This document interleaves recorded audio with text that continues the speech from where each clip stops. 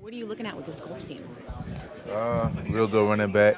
I think it's more about we worrying about ourselves, making sure we get on our side, and making sure as a team that we believe in each other. And this is obviously a next man up mentality sport. How has that been for you recently?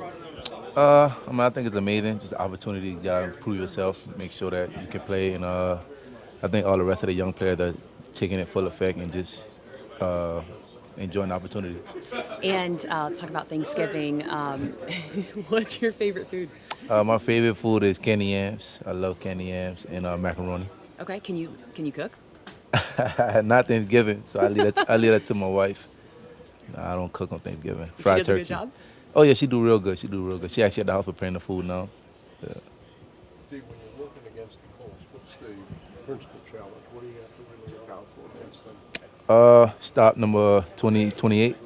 Taylor, start the run game. They got a real good running back, and everybody just run to the ball. How much have you been enjoying the opportunities that have come up for you this season to show what you can do and to take advantage of it? I enjoyed it a lot. I take no opportunity for granted. I love it all. Just take it all in and just learning, getting the experience.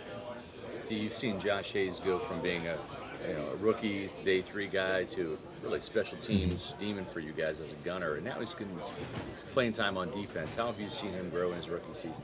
Even since training camp, he was always a competitor, always want to go hard, always want to win. So, I'm happy for him. I honestly hope he go out and get interception, make good plays, and just keep balling. Obviously, the clock is ticking big time for you guys right now. How important is it to get on the winning side, not only this week, but moving forward?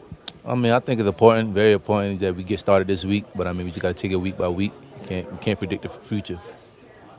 Knowing there could be a three-way tie for first place, does that motivate you at all a little bit? Add some extra oomph? No, not at all. We want to win it all outright, so we just gonna keep going hard each and every week, preparing just to win the division outright.